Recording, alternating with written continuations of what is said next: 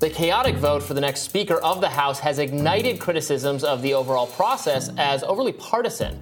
Former Michigan Congressman Justin Amash tweeted, "I'm not a current member of Congress, but I do know what's at stake, and I'd gladly serve as Speaker of the House for one term to show people the kind of legislative body we can have if someone at the top actually cares about involving every representative in the work of legislating." Representative Amash joins us now in the Rising studio to discuss all of this. So glad to have you with us. Thanks so much. So what are your views on what we're seeing? As we're speaking, they are voting right now. Representative Chip Roy nominated Byron Donalds. This is sort of the anti-McCarthy candidate for this vote. What do you make of what's happening? Well, I think this is representative government. And for people on the left who talk about democracy all the time, this is what we're seeing. This is how it's supposed to work. We're supposed to go and duke it out, fight each other over the issues, and in this case, the issue is who's going to be Speaker of the House, and it's supposed to take a little while. I don't understand why we always expect outcomes to happen instantly, and I see that from people in the media all the time saying, like, well, this is an outrage, this is chaotic, etc., but this is how it's supposed to work. Yeah, so people have pointed out that this is relatively unprecedented. The last time this happened was 100 years ago, but in days and years past, we have had instances back in, I think, 1856, where there were 133 rounds of voting, which again puts, a couple of days of voting into real perspective. And as a consequence, there are opportunities to get concessions, change rules, debate issues of real importance. Chip Roy was just saying on the floor that part of the issue is that they want to change rules so that we can have more actual debates instead of having basically the speaker being able to say, we're going to keep this out of public discussion altogether, despite being issues that are very popular for the people. So I want to know what your take is. Do you think this is fundamentally a good move by these 20 or so dissident Republicans to be dissidents in this moment? Yes, absolutely. Now, I can't speak to their individual motives. Each person has their own motive for why they might be doing what they're doing. But the House is fundamentally broken. It's been broken for a long time. We haven't had an amendment vote from the House floor freely offered since 2016, where a member can just go to the House floor and offer an amendment without having the Speaker basically pre-screen it and say it's okay. That's not democracy. That's not representative government. And I don't know why people cheerlead that kind of stuff where the system just doesn't work at all. We should want our members to go down there and have vigorous debate, and we want them to read the bills. It's outrageous that a 5,000-page bill might come to the floor and people are given one day. And then I'll always hear these excuses by people on Twitter saying, well, they've had that legislation out there for months and it's just been in different pieces of legislation and now it's all been combined.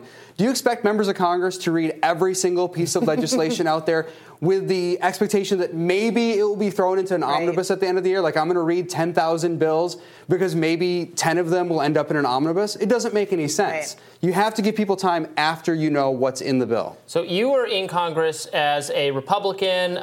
During your last term, you switched and became the first Libertarian member of Congress.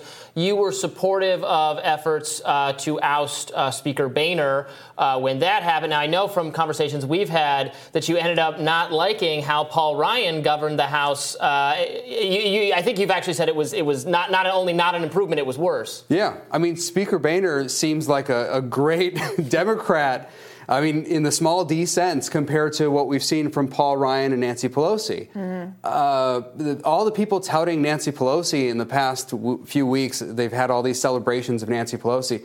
She completely shut down the democratic process. She completely shut out everyone. Now, on the Democratic side, they don't complain about it as much. Like you'll see the members of Congress will kind of just suck it up and accept it. Mm-hmm. Whereas on the Republican side, you see more pushback. But it's really a shame, and we need a speaker who will open up the entire process, let everyone participate. It should be a discovery process. We should discover the outcomes. They shouldn't be given to us. It shouldn't be some person at the top saying, here's a piece of legislation, this is it, take it or leave it, yes or no, and if you vote no, I'm booting you off the committees, or I'm going to tell people not to send you money, or I'm going to deny you a chairmanship. It shouldn't work like that. It should be an open, deliberative process. I think that's such a good point, because one of the things the public is learning right now is how much behind-the-scenes coercion goes on. to prevent people from doing things like this, to punish people who step out of line outside of what the establishment parties want to do, the way that that leadership positions on these committees are brokered in a way that I think didn't work out well for progressives last time, who bent the knee to Nancy Pelosi, as we've discussed, said they were holding out for good committee positions, said they were holding out for the fight for $15 minimum wage, and saw all of those hopes and dreams go out the window immediately because they had preemptively given up their leverage. So I want to ask you, you've tweeted putting yourself out there as someone who could conceivably be a third-party neutral speaker. Of course, you don't have to be in Congress to actually be Speaker of the House. What do you identify as the fundamental problems here of disunity in Congress, the inability for Congress to get things done that actually reflect the will of pluralities of Americans? And what would you hope to bring to the table? Well, the fundamental problem is the centralization of power. And it's been creeping in that direction over the years, and now we fundamentally have a speaker that has almost ultimate power. The speaker controls most of the money, the speaker controls the committee assignments, the speaker controls the chairmanships, the speaker controls what gets to the floor, the speaker controls the amendments. And as the speaker gets stronger because lobbyists and others know that the speaker has all of this power, and so more money comes into the speaker's office and less goes out to the individual members. So now you have a speaker that controls everything completely. We need to decentralize the process. What I would like to do as speaker is open up the entire place. Everyone should be able to participate. People on the left should be able to participate. People on the right should be able to participate. People used to think that what the Freedom Caucus was about was just helping conservatives. I was one of the founding members of the Freedom Caucus, and I can't speak for how it operates now, okay? I'm not trying to defend anything it's done over the past several years. But what I can say is the Freedom Caucus was founded with the idea of opening up the House for everyone, allowing everyone to participate. I want AOC to be able to offer amendments. I want Ilhan Omar to be able to offer amendments because they're part of the representative process too. Marjorie Taylor Greene should be able to offer amendments. I know a lot of people at home might not like these individual members, but this is the way our system works. People in these districts elected these members. They should be able to participate just like anyone else. And that means a lot of so-called moderate members participating and also people on the far right and far left and everyone in between. Everyone should be part of it. And occasionally there are policy commonalities between all these people to the extent the policy we're really concentrated on right now. The highest one at stake seems to be funding for Ukraine, or is one that's been mentioned. Representative Chip Roy mentioned it as why he's supporting Byron Donalds. It's something that many progressive people on the left, many libertarian Republicans, many very Trumpian Republicans are very concerned about an unlimited commitment to funding this effort. Not that we're unsympathetic to Ukraine. It's not about that at all. But it's something clearly the American people want more debate on. And the question is leadership willing to have that debate? There's so much. There's little difference between what Joe Biden and Nancy Pelosi and Mitch McConnell and other Republican leaders feel about the issue. Yeah, this is why I say we have an oligarchy right now. The centralization of power means that there are basically 3, 4, 5 people at most who are really deciding things. It's the leaders of the parties in Congress, and it's the President of the United States. Those people are deciding everything. And they don't even want these other coalitions to form. They're trying to prevent me from working with progressives on issues where we align. They're trying to prevent other conservatives from working with liberals or progressives on a whole host of issues. They don't want those coalitions because they know that we might be able to form majorities. For a long time, I was working on surveillance issues, trying to prevent the federal government from spying on the American people. And they would go out of their way as a unit. Nancy Pelosi would team up with Paul Ryan or John Boehner and the President of the United States, whether it was Obama or Trump. They'd all team up every time to stop us because they knew that we could put together a majority if they just let the process work out. Yeah, what it feels like often is that the goal of bipartisanship, as it's commonly understood in the broader media, is to obscure the fact that there are pluralities of Americans that agree about a whole host of issues. But the two-party system keeps people broken down into believing that there's about a 50-50 split on everything and that there cannot be compromise at all. And that is why I think these kinds of moments, these force the vote moments, are so important, because they thrust to the foreground all of these opportunities for coalitional politics, which as Americans, we are just not that familiar with because we have been so trapped in this two-party system. I want to ask you, when you do look at some of these issues, front of mind for me is the fact that Nancy Pelosi has quietly killed, some say designed to kill, this bill that would have prevented Congress members from trading stocks, insider trading. This is, again, something that overwhelming numbers of Americans agree about. Nobody thinks that Congress members should be becoming millionaires in office from trading on information that is insider information.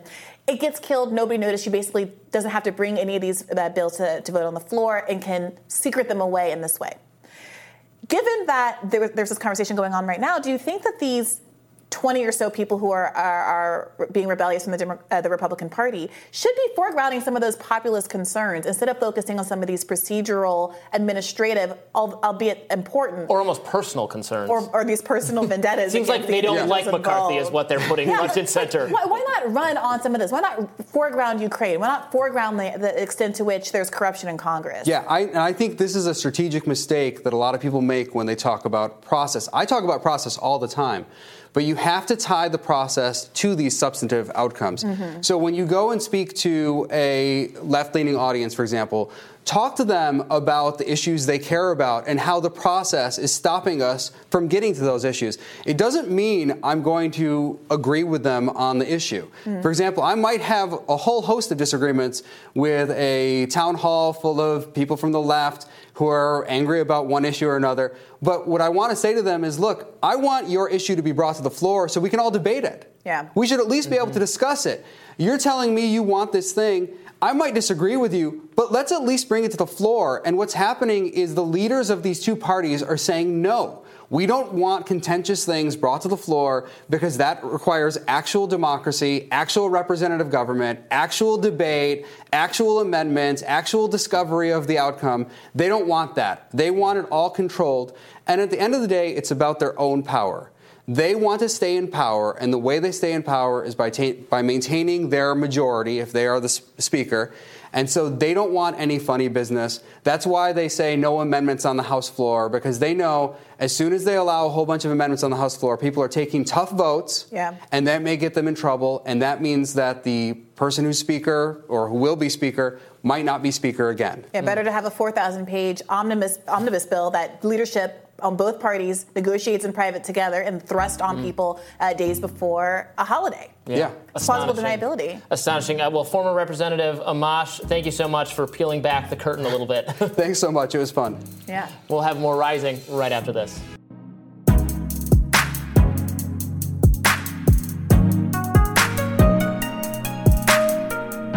A new lawsuit from the U.S. Virgin Islands Attorney General Denise George accuses J.P. Morgan Chase of facilitating Jeffrey Epstein's sex trafficking operation and covering it up, according to the lawsuit. The bank and its employees knew they were facilitating Epstein's sexual abuse and sex trafficking conspiracy to coerce young women and underage girls to engage in commercial sex acts, according to the accusations. According to Insider, the bank concealed its conduct by failing to follow red flag laws. And the section of the lawsuit that details how J.P. Morgan allegedly turned a blind eye to Epstein's conduct is heavily redacted. A representative from J.P. Morgan declined to comment to Insider on this matter. Insider writes, the Virgin Islands prosecutor Denise George lost her job days after suing J.P. Morgan in connection with the Jeffrey Epstein investigation. According to Law and Crime, George's office did not immediately respond to Law and Crime's request for comment sent yesterday. So this is a kind of a crazy story. The prosecutor in the U.S. Virgin Islands, where Jeffrey Epstein's sex island was located, files suit making these allegations under, I think, RICO law. And almost immediately is fired. As I've read, there has been no alternative explanation for why she was fired. And the timing is sort of incredible. Yeah, she's filing a lawsuit alleging a cover-up, and then she herself gets fired. So you would say, I mean, the reaction many people would have is that, well, the cover-up is continuing. She is being punished for trying to reveal what is going on with J.P. Morgan Chase. Now, we don't really know many of the details here. The other side, you could argue, is maybe the governor of the Virgin Islands thought this lawsuit has no merit, and she's just trying to make a name for herself or something, and it will be embarrassing, and so then he fires her for doing that, although he didn't say he was firing her for that reason. Right. He just said, thank you for your service. Right. You You're could done. offer an alternative explanation that would help to assuage people's feelings that there's something conspiratorial going on here. So what do you think is again, because it's not clear yet, what do you think is the JP Morgan connection, that he's making payments to various people, or maybe he's paying off underage people or something, and that is something that JP Morgan should have taken notice of? So a lot of the court documents are redacted, which prevents us from knowing all of what there is to know. However, what we do know is that in the lawsuit that was filed, the plaintiffs accused the banks of, quote, providing the requisite financial support for the continued operation of Epstein's international sex trafficking organization in violation of the Racketeer Influenced and Corrupt Organizations Act, that's the RICO Act, a U.S. law used to target illegal conspiracies that was originally designed to target organized crimes. Now, RICO law has been used in ways that are gross overreaches to get people who I would argue should not be over-policed and criminalized. But it also has been the thing that has enabled law enforcement to get some genuine criminals that otherwise are careful enough to avoid It's also something kinds of charges. People who don't know anything about the law always say, oh, is that RICO? Usually it's not. Usually that is not RICO. Well, the lawsuit goes on to say that Epstein's sex trafficking venture was not possible without the assistance and complicity of a financial institution, specifically a banking institution, which provided his operation with an appearance of legitimacy and special treatment to the sex trafficking venture, thereby ensuring its continued operation, et cetera, et cetera. So look, I think the implications here for the Virgin Islands are potentially significant. It is a place that is known to be a tax haven and a place that provides a lot of economic opportunities for folks who are trying to avoid certain regulatory restrictions in the United States and in other parts of the world, and gets a lot of revenue from being a haven of sorts. So it could be that there's a lot of political pressure on this prosecutor, George here, not to open the door to the kind I get it. Not to spook potential people who are going to put their assets or their banking for in whatever the Virgin reason, Islands. including potentially sex trafficking reasons. So, I mean, this is a big question. I mean, we saw this a little bit with the Kanye fiasco, the choice of JP Morgan to shut down his account, kind of self-politicizing, inserting themselves and being something other than a kind of neutral provider and carrier in that sort of a situation. And it is interesting to see whether or not, are they going to, continue to say, oh, I'm just neutral, I'm allowed to do whatever I want, it's not my business to get involved in people's affairs? Or is this a case where they had bigger responsibility not to continue to bank for someone? I mean, it's an odd comparison. Jeffrey Epstein had already been convicted of all kinds of sexual crimes previously in his life before his last imprisonment that resulted in his death. And banks were happy to continue banking with this known convicted sexual predator. We should read this statement from JP Morgan. They say, this is a statement from JP Morgan. They say the company ended its relationship with Epstein long before his ongoing misconduct became known. Since then, JP Morgan Chase has cooperated with investigations into Epstein and others. Do they mean the second accusation and trial, or the first one from whatever it was, the late 90s? Right. Yeah, well, it's an interesting case. It will be interesting to see if there's actually any more substantive But there's there's so many institutions with tied to Harvard, right? Yeah, absolutely. Harvard, I know, had to investigate itself. Absolutely. I mean, Jeffrey Epstein was a high school teacher. What was it, Dalton? A very Tony private school in New York City. I mean, people who have had reason to know about his proclivities have put him in positions of power and proximity to young women for decades. And it is shocking, frankly, how few heads have rolled over that outside of, Jeffrey Epstein's own proverbial head. So, look, we'll continue to follow this. And we'll have more Rising right after this.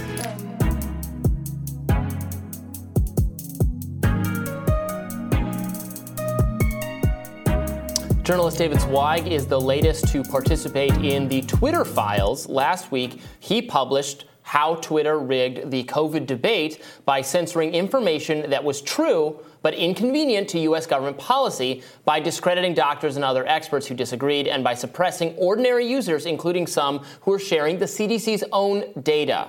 Here to break down what he found out, journalist David Zweig. Wonderful to have you with us, David. Thanks for having me.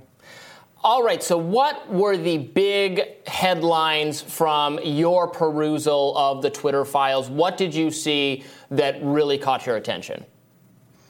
I think there were a few key things. The first one is that there certainly was evidence of direct pressure from the White House in both the Trump administration, but much more so from the Biden administration on Twitter to get them to moderate specific content.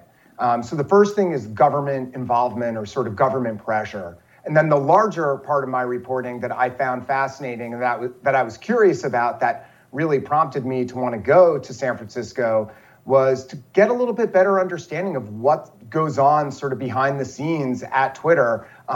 These social media platforms that hundreds of millions of us use, it's very, very opaque about how the algorithms work and what the process is. So I really wanted to uncover a little bit the process by which, they decide which things get flagged as misleading and which things don't. So let's talk about that process a little bit. You wrote that part of the issue is that so much of the content moderation was being done by bots who were insufficiently nuanced to actually capture what even the intention was by the people at Twitter. And at other points, you talk about content moderation decisions that were made kind of contrary to Twitter's own policy. Can you unpack that a little bit? Yeah, it's pretty fascinating. I think a lot of us hear the word algorithm or bots. It's not really entirely clear what that means. I spent a long time talking with an engineer at Twitter as well as another executive, trying to just get a little bit better understanding of what that stuff means. And basically, when we talk about bots, it's they essentially train the employees will train the software, the system, through machine learning and through AI. They feed it, a handful of tweets or key terms or other things like that. And then the more the sort of bots crawl across the network, the more they train themselves about what to look for. And then periodically over time, humans will actually feeding it more inputs to help sort of refine what the bots are looking for. So that's kind of the very basic sketch about how these bots work. But we have to understand it always comes back to the humans who are actually deciding what the inputs are for the bots to look for.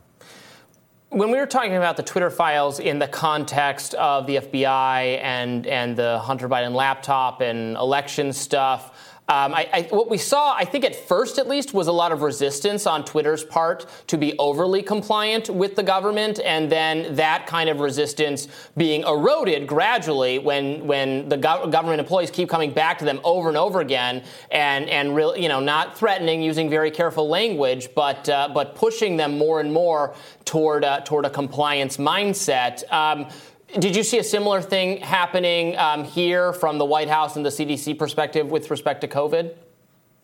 Well, what we do know is from an internal email that I found from an executive at Twitter, Lauren Culbertson, where she characterized the multiple meetings from the Biden White House, and she characterized the tone of the White House staff members being, quote, very angry with Twitter, that they were not being more compliant with the White House's, wishes or demands, as it were, that they really, really wanted them to be much more aggressive with deplatforming whoever they deemed were, quote, anti-vaxxers or information that they deemed to be insufficiently in accordance with the sort of White House and CDC guidelines.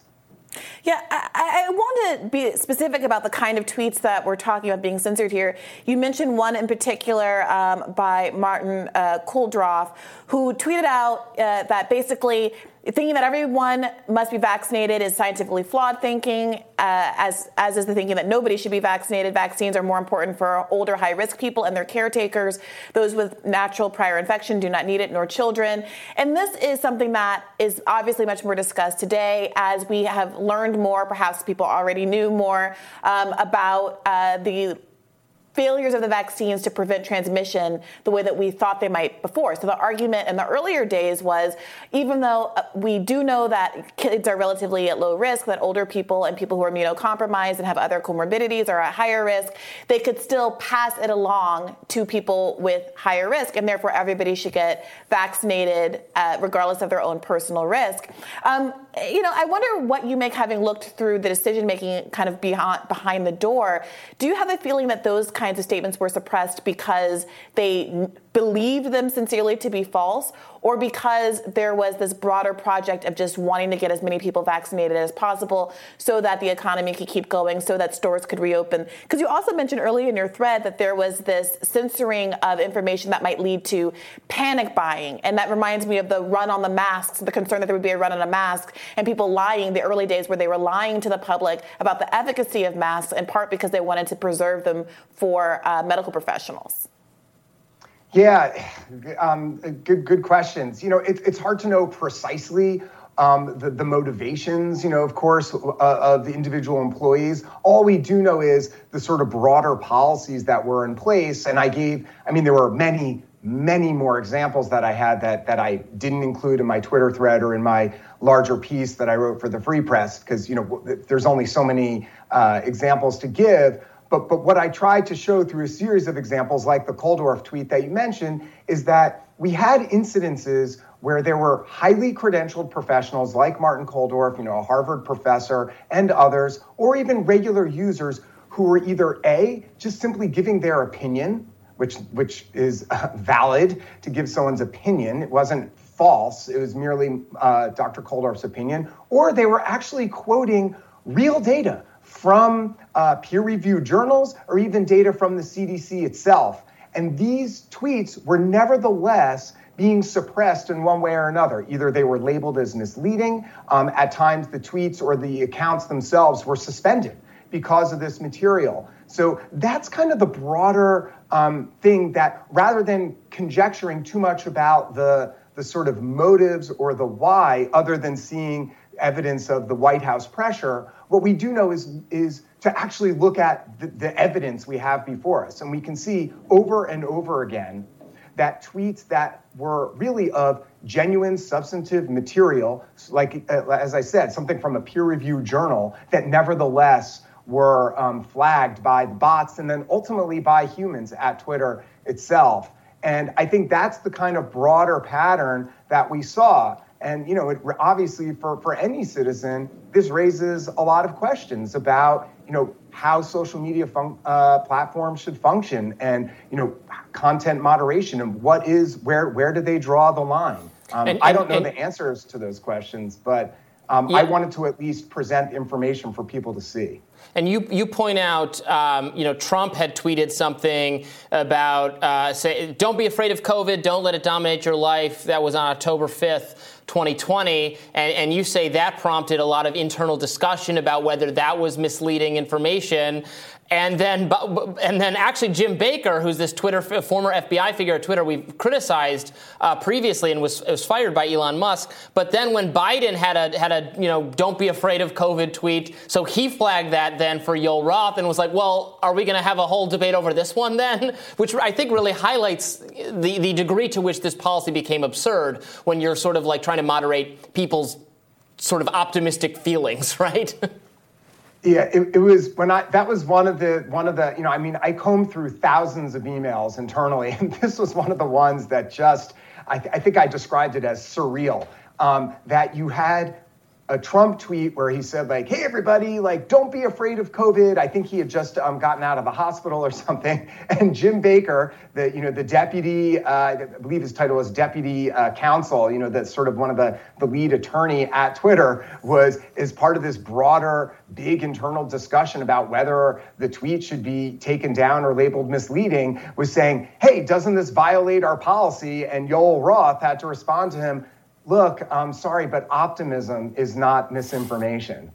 So it was just, that's when you realize things have gone completely off the rails, when, high-level executives in internal discussions in a very, sincere way are questioning whether a statement of optimism is considered misinformation. That's a problem. David, I want to ask you about some of the pushback that you've gotten. People have pointed to some of your ideological priors, saying that you're supportive of the Great Barrington Declaration, or being generally kind of ideologically aligned with some of the tweets that have been censored, biases your review of the documents and internal files. And I wonder what you make of that criticism, and if you think that some of the reception of the reporting coming out of the Twitter files would be better and better perceived among people who don't share those ideological priors if there was some diversity in the folks who've been chosen to look through these files. So if someone like both yourself and someone who has been more, let's say, aligned with the CDC recommendations or the censorship choices that have been made, were also being confronted with doing the same process alongside you. Yeah, it's a really good question. I would say, first off, every journalist, every human has their own biases and their own lens through which they see the world and any, long list of topics. So the notion that people who were, quote, contrarian had more of a bias or were more affected by their lens through which they see the world than other people is silly. The journalists at, all sorts of legacy and mainstream media outlets had their own bias that pushed things. So that's one thing to set aside. I don't think there's one sort of perfect, objective journalist or lens through which anything can be seen. But secondarily, what's interesting is in one of the tweets that I showed was a response to a user who had tweeted out a screenshot of CDC data itself, and the tweet got flagged as, quote, misinformation. It was about this person named Kelly. She was showing that, contrary to what someone else has said, that COVID has never been the leading cause of death for children. And when she got into an exchange with an employee at Twitter, the person ultimately said to her, look, it's our policy to specifically look and go after content that may possibly lead to increased transmission or something of that nature. So I think that's a really important window into the sort of broader mindset and approach of Twitter, which I think gets to your question, which is that and lots and lots of people, me among them, noticed this anecdotally for years, that the most outlandish claims, people from this person named Eric Feigl-Ding, just these most hyperbolic, fear-mongering craziness were never flagged. But yet time and time again, you'd see something, even if it's quoting CDC data itself, those were labeled as misleading. So we saw this anecdotally, but this exchange, this correspondence that this person had with the Twitter staff member really helped illuminate why we had seen this, which is that they always seemed to side with more aggressive moderation approach against anything that would seem to go against the CDC's guidelines and approach, or anything that would sort of lean toward being less aggressive with mitigations. And that sort of was the official policy. So I appreciate if people thought that, I'm picking and choosing things, but the things that I chose aligned with, they exemplified what was the official policy at Twitter. Yeah, there's no reason to necessarily doubt that, except for that the lack of transparency, these documents not being made widely available is, of course, going to lead people to bring skepticism to them. And, it does seem to be the case that if you want a broader audience to take this kind of reporting seriously, that it wouldn't necessarily hurt to have different ideological sets of eyes on it, because as you point out, everybody has their biases, and the only way it seems to me to get around that is to have the kind of ideological diversity that we have here on this panel. But we appreciate you joining us today, David. Thanks for having me. We'll have more Rising for you after this.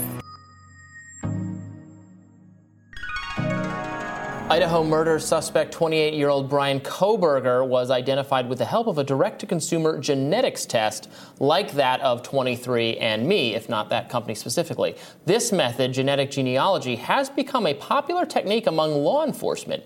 You may remember it being used to catch the Golden State Killer, where investigators ran DNA and had been found at a crime scene and used it to match with familial DNA found through these genetic tests.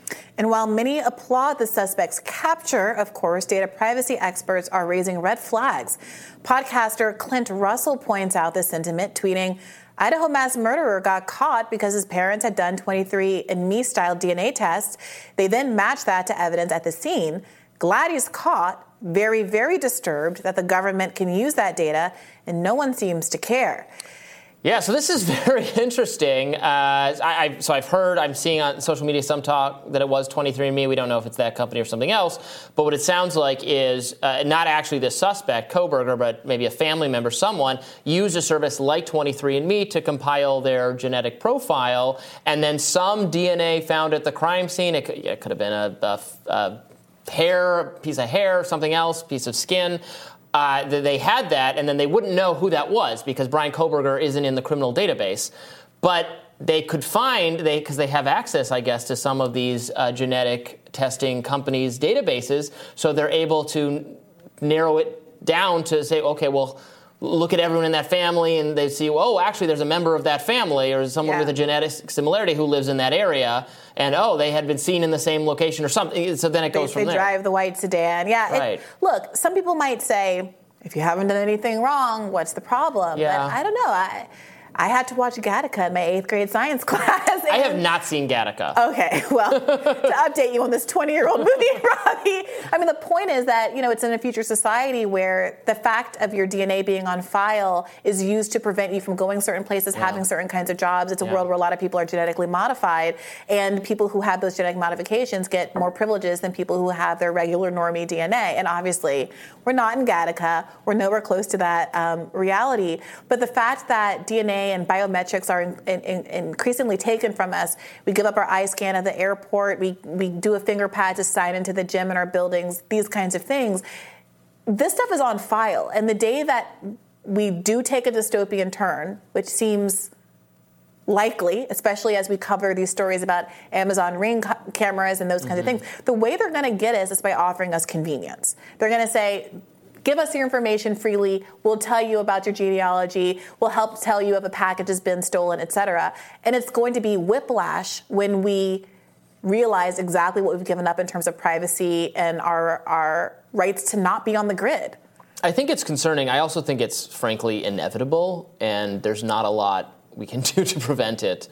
Well, what do you think about what they've done in Europe with respect to trying to do more to protect privacy rights? The right to be forgotten on the internet is something that they've worked to establish in Europe. Yeah, I think I've said this before on the show. In the speech privacy trade-off, we go a little harder on protections for speech, and they go a little harder on protections for privacy. You couldn't have something like the right to be forgotten law in the U.S., frankly, because it would violate the First Amendment. You couldn't. The First Amendment would. The Supreme Court would say that their interpretation of the First Amendment is that the government can't obligate a company to get rid of a media company to get rid of speech or information about someone, even just because they want to. I'm not saying that's good or bad. It's just kind of the reality here, which is why I talk about the inevitability of it. I do think privacy is a very important value, and it would be. I think some of just about the only laws I actually. Favor to maybe modify exactly what the regulations we have with regard to the internet have to do with increasing privacy around photos and information that can end up in other people's. I actually think there should be more obligation on tech companies to take down content that is posted by a third party that's yours, and they should not. Revenge and right now they'll say laws. There are these those moments. I do think are pretty. And we compelling. can make choices. The First Amendment exists. We also can make choices as a society about exceptions to it, limitations to it, as we decide as a society. It's not a tablet that's come down from God, and there are a lot of things that exist now that didn't exist when the Founding Fathers were thinking this stuff up. I think it's worth having a conversation as a society about whether we want to have this kind of more absolutist position that we're in. We have carved out various privacy rights outside of a constitutional context in Supreme Court jurisprudence. This recent decision in Dobbs was a big blow to one of the privacy rights that's been established by the courts. A lot of these marriage equality, interracial marriage, a lot of these other kind of cases, the right to contraceptive, to not having the police bang down your door and look to see if you're using a condom that's been outlawed in a state or doing a sodomy that's outlawed in the state, were all based on someone's right to privacy. So we have decided outside of the Constitution that stuff is important. The question is, are we going to be ahead of the ball and getting some legislation on the books that protects us before it's too late? That reminds me of, and perhaps we should discuss this in greater detail for its own segment, but Louisiana has a new law aimed at restricting adolescents' access to pornography. Have you heard about this? Oh, you have to put in your driver's license? You're going to have to put in a driver's license to prove you're of an age to be allowed to consume pornography. And this is a law being celebrated by social conservatives, being foisted on us by Republicans. I don't know. That sounds concerning. You want to type in your driver's license, give that to every website on the planet? It's not giving freedom, Republicans. I don't know about that. It's not serving freedom. Well, the Federalist Avita Duffy Alfonso writes that during the early years of social media, no one could have predicted the kinds of power big tech companies would wield over freedom of expression, nor could we have imagined the sinister collusion between federal agencies and social media companies to silence political enemies of the left, engage in government psychological operations, and interfere in elections. Just as social media sites have been, DNA profiling will likely be abused in ways we are not yet aware of. And there will be cooperation. That's the other thing. That's what we're really seeing, and is alluded to there. The begrudging at first, resistance, then begrudging cooperation, then full cooperation that we've seen from Twitter as a result of these Twitter files. Yeah. Same thing that could happen with 23andMe. It's worth noting also that the lack of transparency means that a lot of these technologies are proven over time to not actually even do the thing that law enforcement says that they do. So, for example, cell tower information has been used to convict any number of people, putting alleged perpetrators in the scene of the crime. But over the years, we've realized that that information is really inconsistent, especially in cities that are so densely populated. You have like thousands and millions of people in a square block radius. And to juries, you see some science. You see an expert saying, oh, there was a cell phone that pinged in this area. Let's lock them up for good.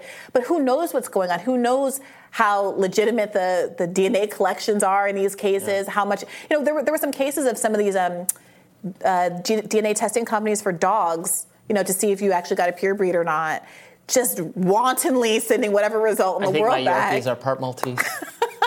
Well, look, how could you even really ever know? Like, this is the thing. So we should be also not so credulous about the efficacy of this technology in the first place. Well, I promise to be an informed juror if I am picked in jury duty. I don't expect to be, and will do everything I can to get out of it so that I can be. Robbie. What I really want to do is get back to work on the following Monday, so I'm going to try to get out of it. All right, well, we'll miss you either way, but we respect your civil responsibilities as well. More Rising after this. Stay with us. Brianna, what's on your radar? Well, Batya, AOC made an interesting admission this week.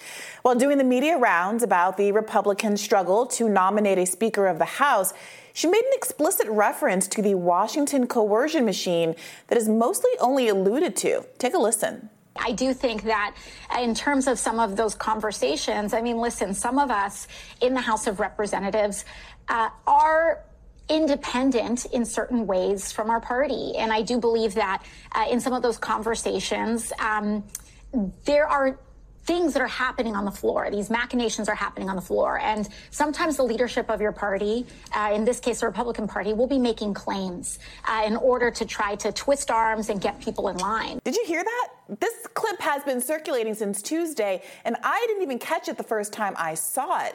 But here, AOC makes explicit reference to herself as, quote, independent in certain ways from the Democratic Party, and that as a result, quote, sometimes the leadership of your party will be making claims in order to try to twist arms and get people in line.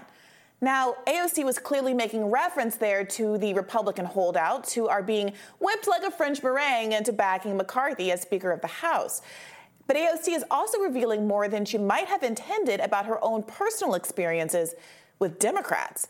As I explained in detail yesterday, many on the left wanted progressive Democrats in the House to deploy the same force the vote maneuver rebel rebellions are now using to deny Pelosi the gavel back in 2021. But they didn't. AOC in particular offered a range of excuses for her inaction at the time, excuses which have only grown more stale over the years. She claimed she needed to reserve political capital for the fight for 15, which failed, and to secure committee positions, which they did not get. In fact, by failing to show they meant business, it seems obvious now, in retrospect, that progressives taught establishment Democrats that they could be walked over and demeaned with impunity. And that's exactly what we've seen during the Biden administration. For example, Biden began his term by immediately walking back his commitment to a $15 minimum wage. And look, if you think I'm being unfair and that it's really Republicans, Kyrsten Sinema and Joe Manchin that are to blame, recall that despite assurances from veteran Congress members that the minimum wage did satisfy the requirements of budget reconciliation and could be passed as part of the American Rescue Plan with only 51 votes, Joe Biden started signaling as early as February of 2021 that he thought his parliamentarian would decide the matter differently, and lo and behold, she did. Even though the parliamentarian's advice has no binding authority and past presidents have fired parliamentarians who did not advise in accordance with their policy priorities, Biden's administration seemingly jumped at the opportunity to scrap the wage raise. Chuck Schumer stripped it from the American Rescue Plan. Bernie tried to get it back in, but doing so took 60 votes, not 51. And, we all remember how that went down. Miss Sinema. No. But let's not forget, some progressives considered withholding their votes for the American Rescue Plan entirely as a form of leverage to force establishment Democrats to finally raise the wages for America's worst paid workers. Wages that, by the way, haven't been raised since 2009. But as Time reported, House Progressive Caucus leader Pramila Jayapal talked them out of it. Quote, progressives have been sort of pushed to the margins so often in politics that I think we may have gotten used to that, Jayapal explained. And so people are very inclined to say, oh, this happened again. We didn't get everything we wanted. But she taught her colleagues to realize we should take the win. We should take the win. Did progressives have to have their arms twisted to get them in line there? Or was Jayapal able to get by with a somewhat softer touch? 5 months later, Pelosi demonstrated unambiguously aggressive coercion techniques that left AOC crying on the House floor. It happened after AOC voted against funding Israel's Iron Dome missile defense system on the grounds that Israel stood accused of human rights abuses and war crimes against Palestinians. But in stunning C-SPAN footage, you can see Nancy Pelosi in pink engage AOC in a spirited conversation. When the vote was retaken after that conversation, AOC had switched her vote from no to present. You can see her appearing to wipe tears away in this clip of her being comforted by Barbara Lee. On House Resolution 483 amendment, he votes nay.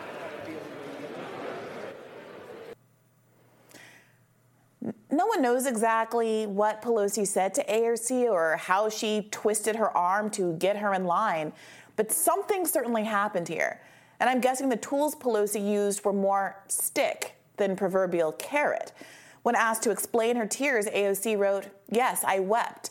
I wept at the complete lack of care for the human beings that are impacted by these decisions. I wept at an institution choosing a path of maximum volatility and maximum consideration for its own political convenience.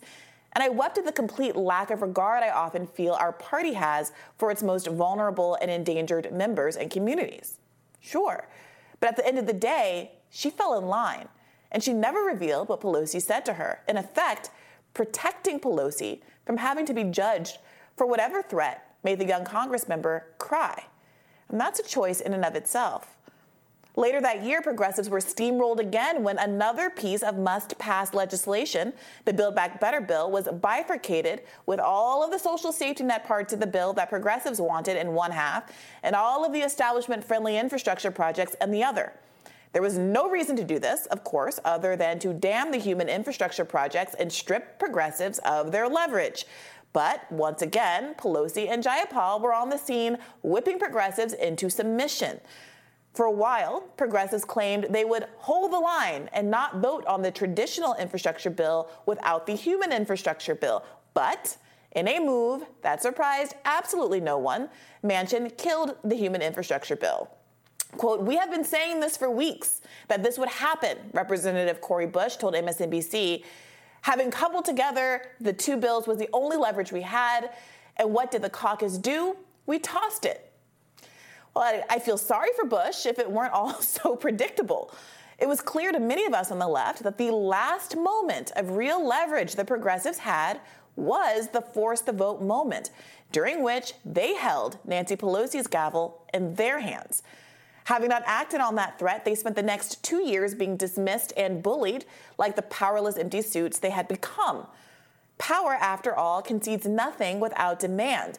And from the start of Biden's administration, the progressives made it clear that they would not be demanding anything at all. The disrespect progressives have suffered as a result is incredible. AIPAC and its allied pro-Israel fund DMFI worked overtime to fund corporate candidates to run against progressives. And the Progressive Caucus, not just the Democratic Party as a whole, but the Progressive Caucus, led by Pramila Jayapal, endorsed those DMFI candidates against frontrunners like Nina Turner in Ohio. Keep in mind that Jayapal and Turner worked together on the Bernie campaign. What a betrayal. Whereas once the Democratic Party prioritized protecting all of its members, saying it would blackball vendors who worked for insurgent candidates that dared to challenge Democratic incumbents, once progressives became those incumbents, the rules seemed to change. Now the litmus test for party protection is no longer, are you the front runner in an open contest or are you the incumbent, but are you the right kind of Democrat?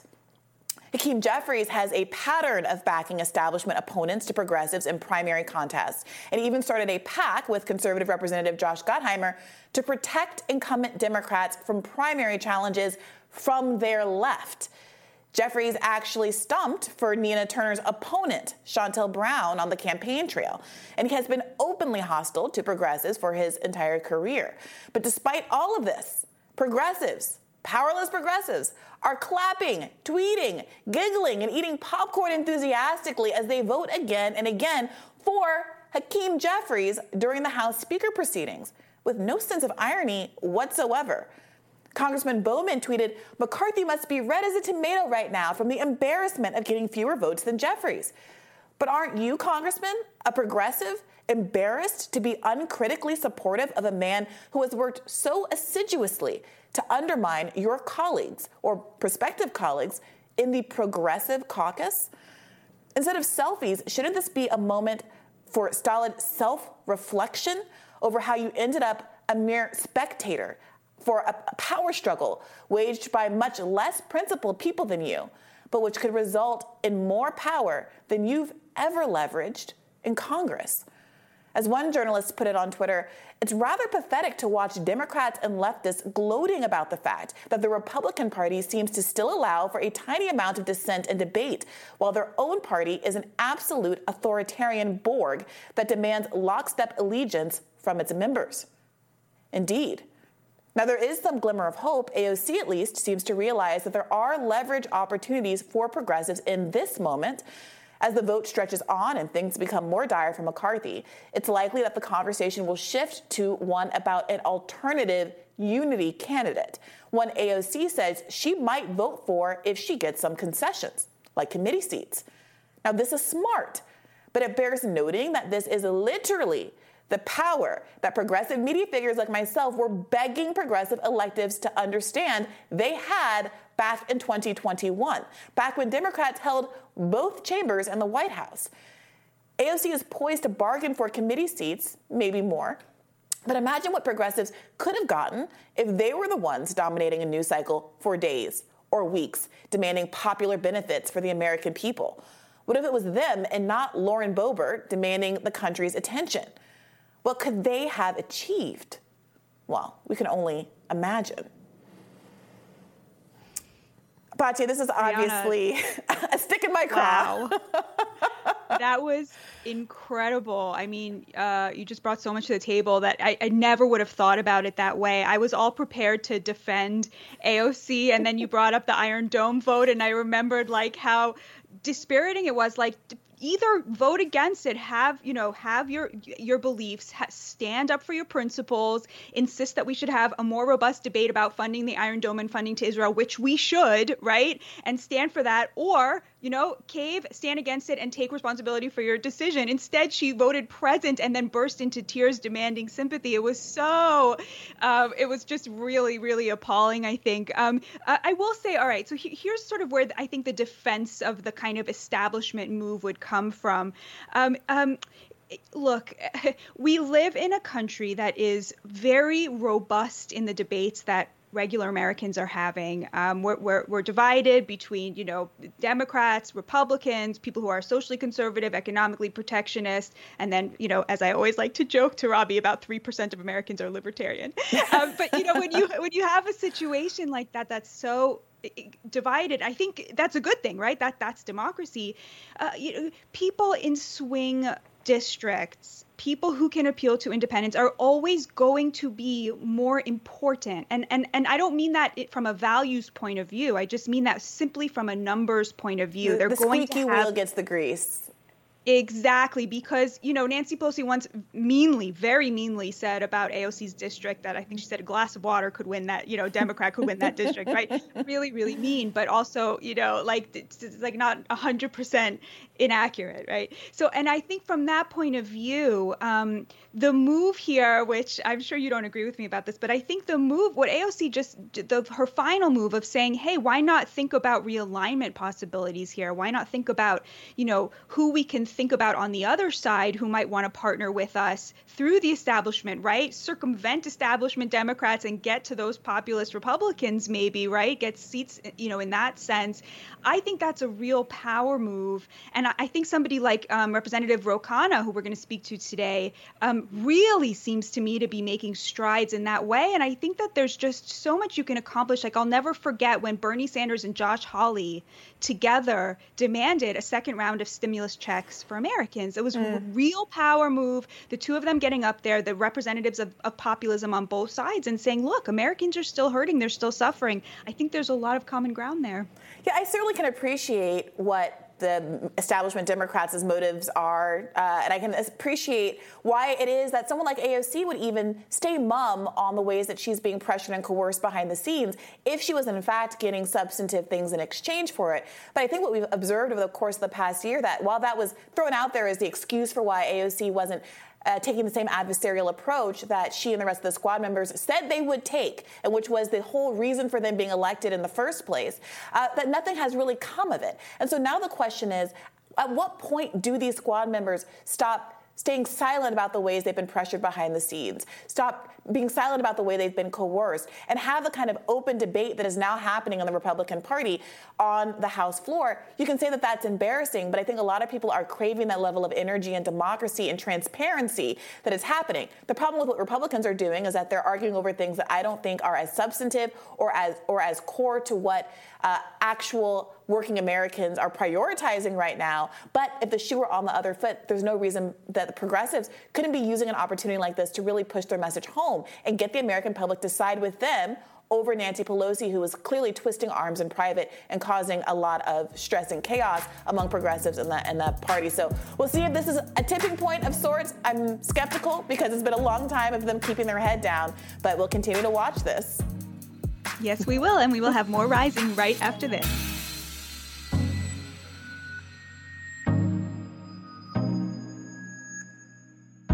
The first cable news ratings of the year are out. On Monday, January 2nd, Fox News came out on top, garnering 1.3 million total daily views.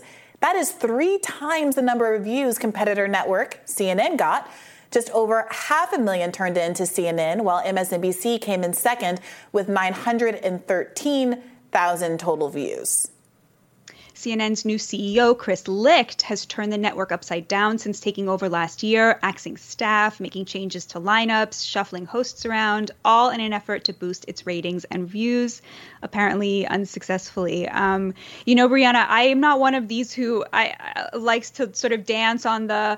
I think that a lot of the commentary around this is needlessly jubilant. I think it's really sad that they're struggling to be a respected, trusted news source. But I wish them well with it. And I think that, there was a need for some sort of reshuffling. And I remain hopeful that, Licht will find some way to turn the ship around. I think that the key to it is something that they're still missing, which is what we do here, which is robust debate. People want to see debate. They want to hear the other side. They want to see people engaging with people they disagree with. They want to see that. I mean, I think that is really the thing that I would say, watching a lot of CNN as one does, and something that actually Fox has much more of. They have a lot of panels throughout the day where they feature Democrats and liberals.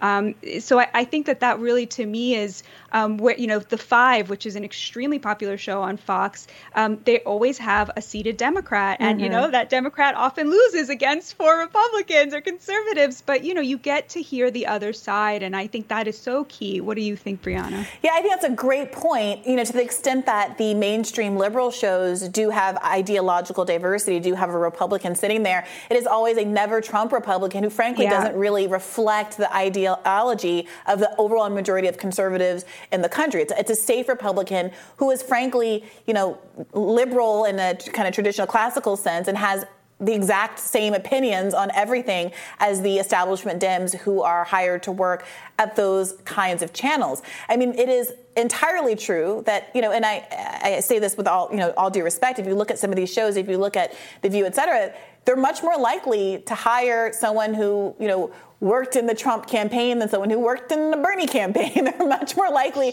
to have someone who has been critical of Trump despite being, close to them in the past than someone who has been critical of Joe Biden. And that really, I think, speaks to the fact that this is an establishment, anti-establishment issue, and these mainstream news networks have not gotten the lesson that they need to have more anti-establishment voices. So while I agree with you that some of the kind of dancing on the grave of media institutions is distasteful, a part of my sympathy is diminished by the fact that these lessons have been out there for a long time. The writing has been on the wall for a long time. Yeah. And for some reason, and I don't think it's a financial reason because the finances are not good under the plan that they're currently operating under.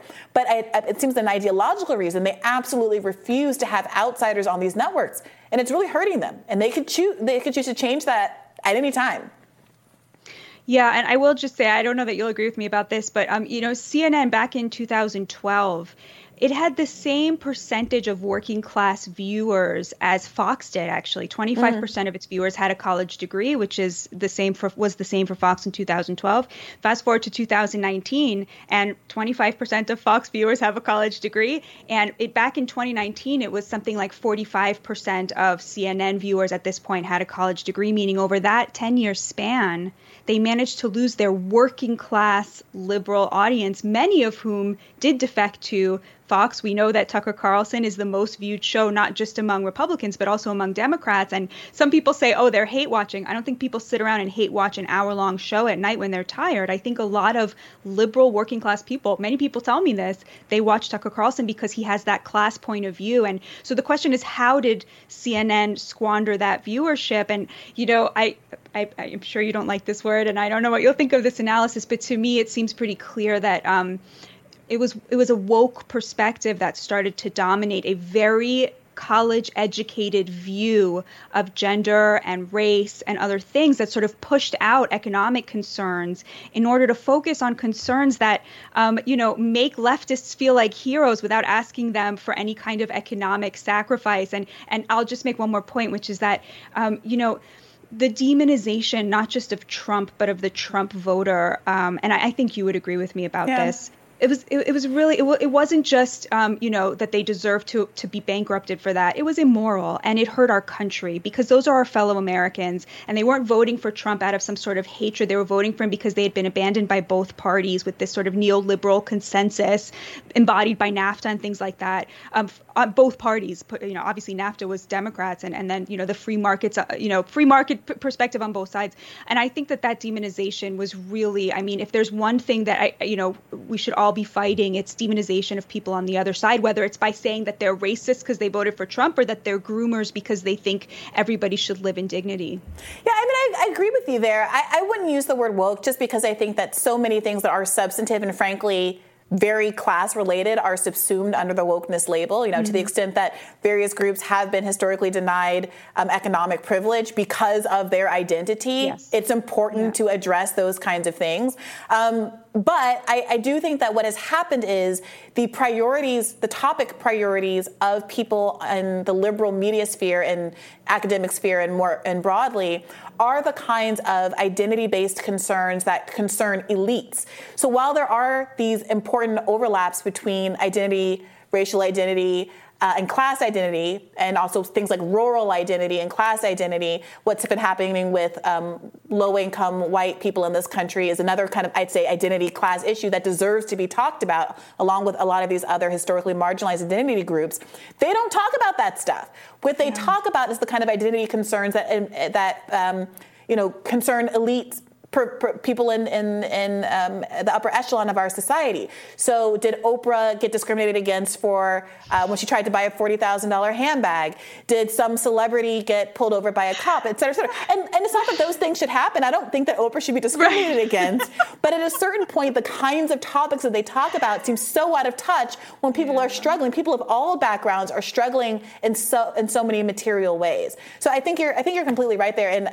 And shout out to your amazing book, in which you really rally a lot of those statistics you were citing about the shift in the demographic trends in media over the course of the last, couple hundred years of American media.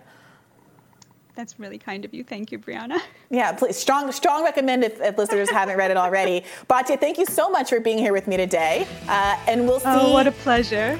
Yeah, it's nice to have a little, can I say girl power? Is that too identity based for me to say? I like this energy here today. But Robbie will be back, and we'll see you next week with on Monday. Me, Robbie on Tuesday, as always. Make sure to tune in tomorrow for the best of Rising. And don't forget to like, share, and subscribe so you never miss any content. For those of you who like to listen while on the go, we are now available anywhere you listen to podcasts, and we're also on Roku and other streaming services, so there is no excuse whatsoever for you not to tune in.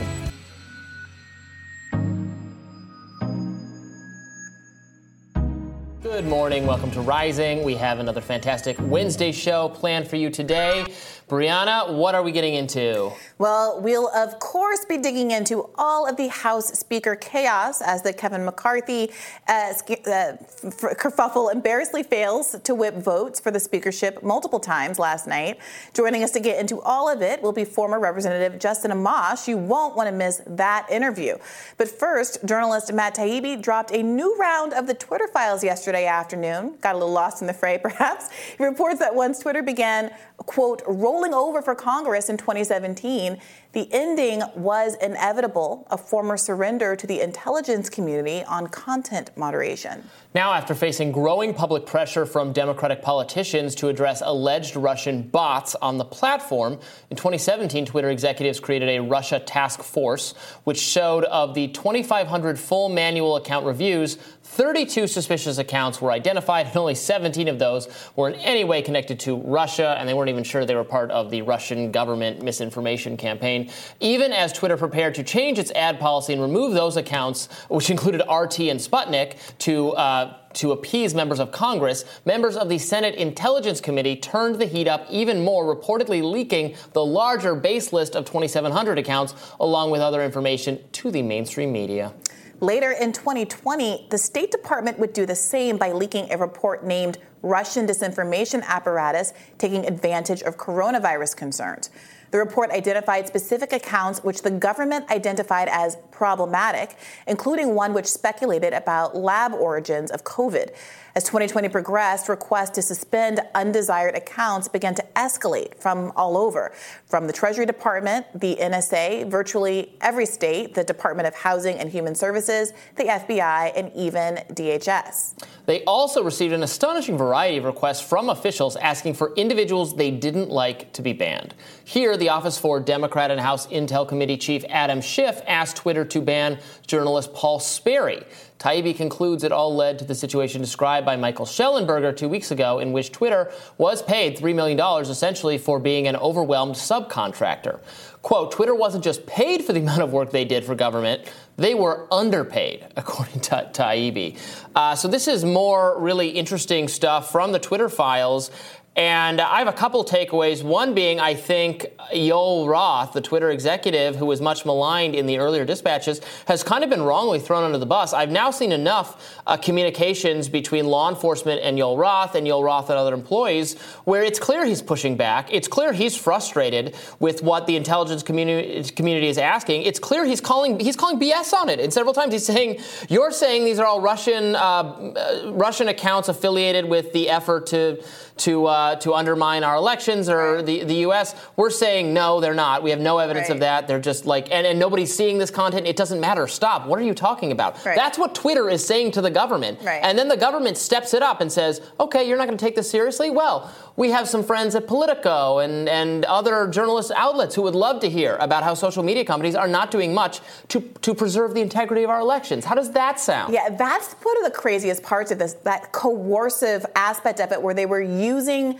kind of discontent they could gin up in the media to put the target on some of these companies that up until that point hadn't really been scrutinized, or for which there had been no real proof that they had been doing anything wrong. But once you get a couple articles written about how maybe there's something... useful idiots in the press, I'm using that ironically now, they're saying, Russia, any connection to Russia is just enough. You just have to print the word Russia. Yeah. Russia, Facebook, Russia, Twitter, very bad. Yeah. And I'm really glad you said that, because, some of us have been saying since the beginning, it's not that when we're any heroes of these tech companies, they do plenty that is wrong, but it seems kind of evident from the beginning, these are not ideological decisions oftentimes that are being made. They are being pushed to make ideological decisions by ideological partisans. But these are businesses, tech companies, who just want to have limited liability. They want to go about their business. They don't want to get caught up in all of this. They just want to make money. So there's a conversation to be had about protecting them from political influence. There's a conversation to be had about whether or not, because of the ideological priors of the people who work there, they're more or less likely to go along with certain political projects than others. I think that's all perfectly fair. But the fundamental issue here is that the government keeps trying to influence these companies. And you see over and over again, we were just talking about this during break, companies like Facebook proposing changes to their policy, like doing end-to-end encryption, not especially because they care about the welfare, safety, and privacy of users, but because they want to be able to plausibly say to law enforcement officials, hey, I can't actually turn over these emails. Hey, I can't actually turn over these messages. Hey, I can't actually rat on the woman who tried to order the abortion pill over the web. I don't want to be involved in these political debates at all. I want to be used by a diverse constituency of people across the world and just make money. So we got to get to the root of the problem and stop trying to act like, as much as they're problematic, these figureheads like Jack or Zuckerberg or whomever are the root of the problem. Yes, and we should mention the legislative part of the push as well. So they're getting pressure from law enforcement, from the FBI, from government intelligence services, who are then leaking to the media to put additional pressure, the negative publicity, at a time when they're preparing to be, the legislature, Dems, Republicans too, they're preparing to drag them before Congress. I believe it was Senator Mark Warner was the one who was mentioned in this batch of Twitter files. I'd have to double check who it was. But a prominent Democratic senator who was just inveighing over and over again against Twitter because of the Russia connection, because of the safety of our elections, and being very explicit about, well, this is why we need new regulation. This is why this is not good enough. This is why you can't just be allowed to do your own thing, because you're allowing all this Russian propaganda. What he's saying is false. It's not true. Those things are not connected to Russia. It had very little effect on election. It's not even necessarily illegitimate. Like, they're allowed to say what they think, and the extent to which it's like mind control from Russia is just so overstated. It's comical at this point, and I'm not saying anything you don't know or our audience doesn't know. We've talked about it a lot, but that's what the Democrats in Congress were saying, that the intelligence officials, so they're threatening that. The intelligence officials are saying, well, here's the people you need to take down, and we're going to smear you in the media, which will then add more additional fuel to the fire for the Congress creating a firestorm over this. You see why eventually, over time, they just start saying, okay, what do you want us to take down? Fine. Yeah. What's next? Fine. Yeah. And then they're overwhelmed with requests. And then they're doing little else. The legal aspect of this, as someone who did practice corporate law for 7 years and knows that most of my workload was reviewing documents, like, I understand the optics of Twitter taking money to do these tasks, and there are some perverse incentives there. At the same time, that is literally why so many law firms are getting paid point blank, period. Your entire job is reviewing documents, and they basically made Twitter do the exact same kind of internal review. That is the sum total of what law firm work actually is. So I'm not surprised. Like, it's an incredibly time-consuming process. It's an incredibly expensive process. It's a detail-oriented process that you can't really punt to juniors very easily. And they were really put in quite the bind. If the government is going to require that kind of review, they either have to take it upon themselves or compensate people for it. And this is the last piece of this puzzle, and I mentioned this yesterday.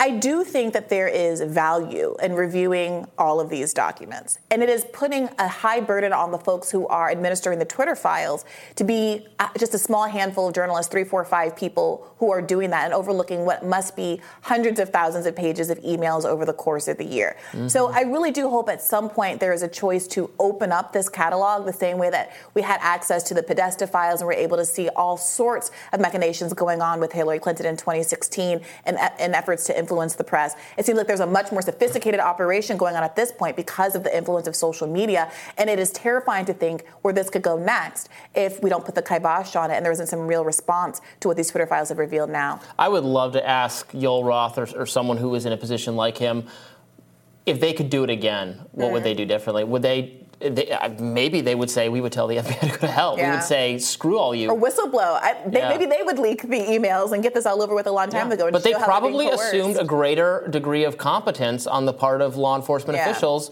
than was warranted. That's a lesson Republicans have had to learn. That's a lesson everybody has to learn. While we're still anxiously awaiting the release of the Fauci files, which Elon Musk teased last week, Rising host Batya Ungar-Sargon spoke to Fox Business about the upcoming drop. Let's watch that. I definitely want to know more about the ways in which Twitter and Dr. Fauci intersected. I think there was a lot of misdirection, a lot of very bad advice coming out of Dr. Fauci's office, and I think that there was a real failure of introspection. So I'm looking forward to seeing what was there. I do have to say, I find it very interesting that Elon Musk is not more interested in where COVID came from. He's not more interested in China's role in this pandemic that killed millions and millions and millions of Americans.